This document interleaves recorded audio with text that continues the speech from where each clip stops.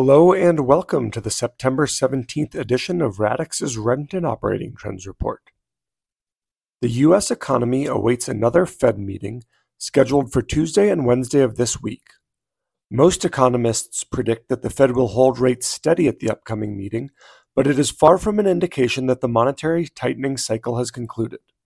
There is still belief that the Fed could raise one more time in 2023, and recent inflation numbers that have come in higher than expected could provide evidence to the Fed that more monetary tightening is needed.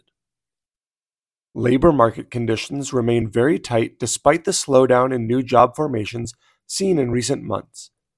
As of July, there were nearly 9 million job openings across the country, and the ratio of unemployed to the number of jobs available was 0.7, meaning that there are more job openings than there are people looking for work.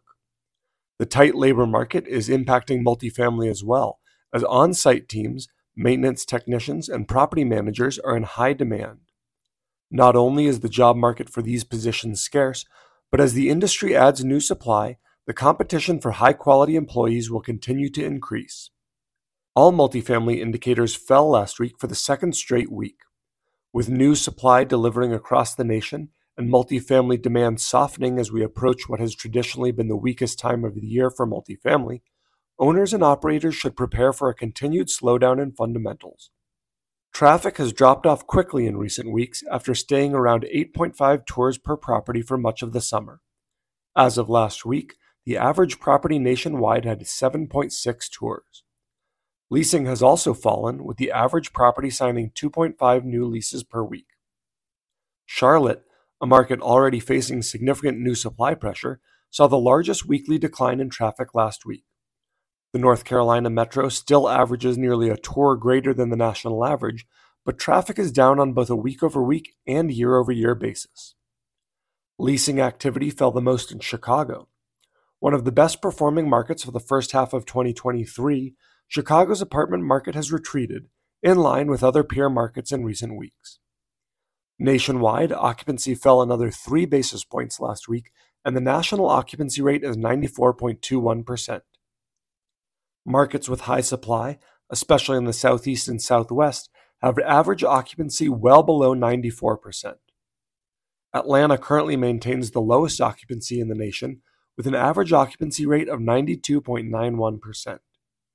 Demand in Atlanta remains steady, as average traffic is more than 1.5 tours per week greater than the national average. Yet all the new supply in both urban and suburban Atlanta has put a significant strain on occupancy. Net effective rents fell 10 basis points last week, and the national average net effective rent is $1,870. Austin rents fell 40 basis points last week, leading the nation in rent declines. The Central Texas MSA has seen net effective rents fall 6.4% over the past year.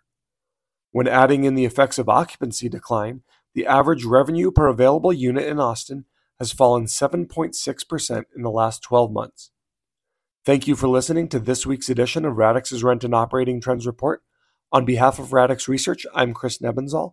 If you have any questions, please feel free to reach out, and thanks again for joining us.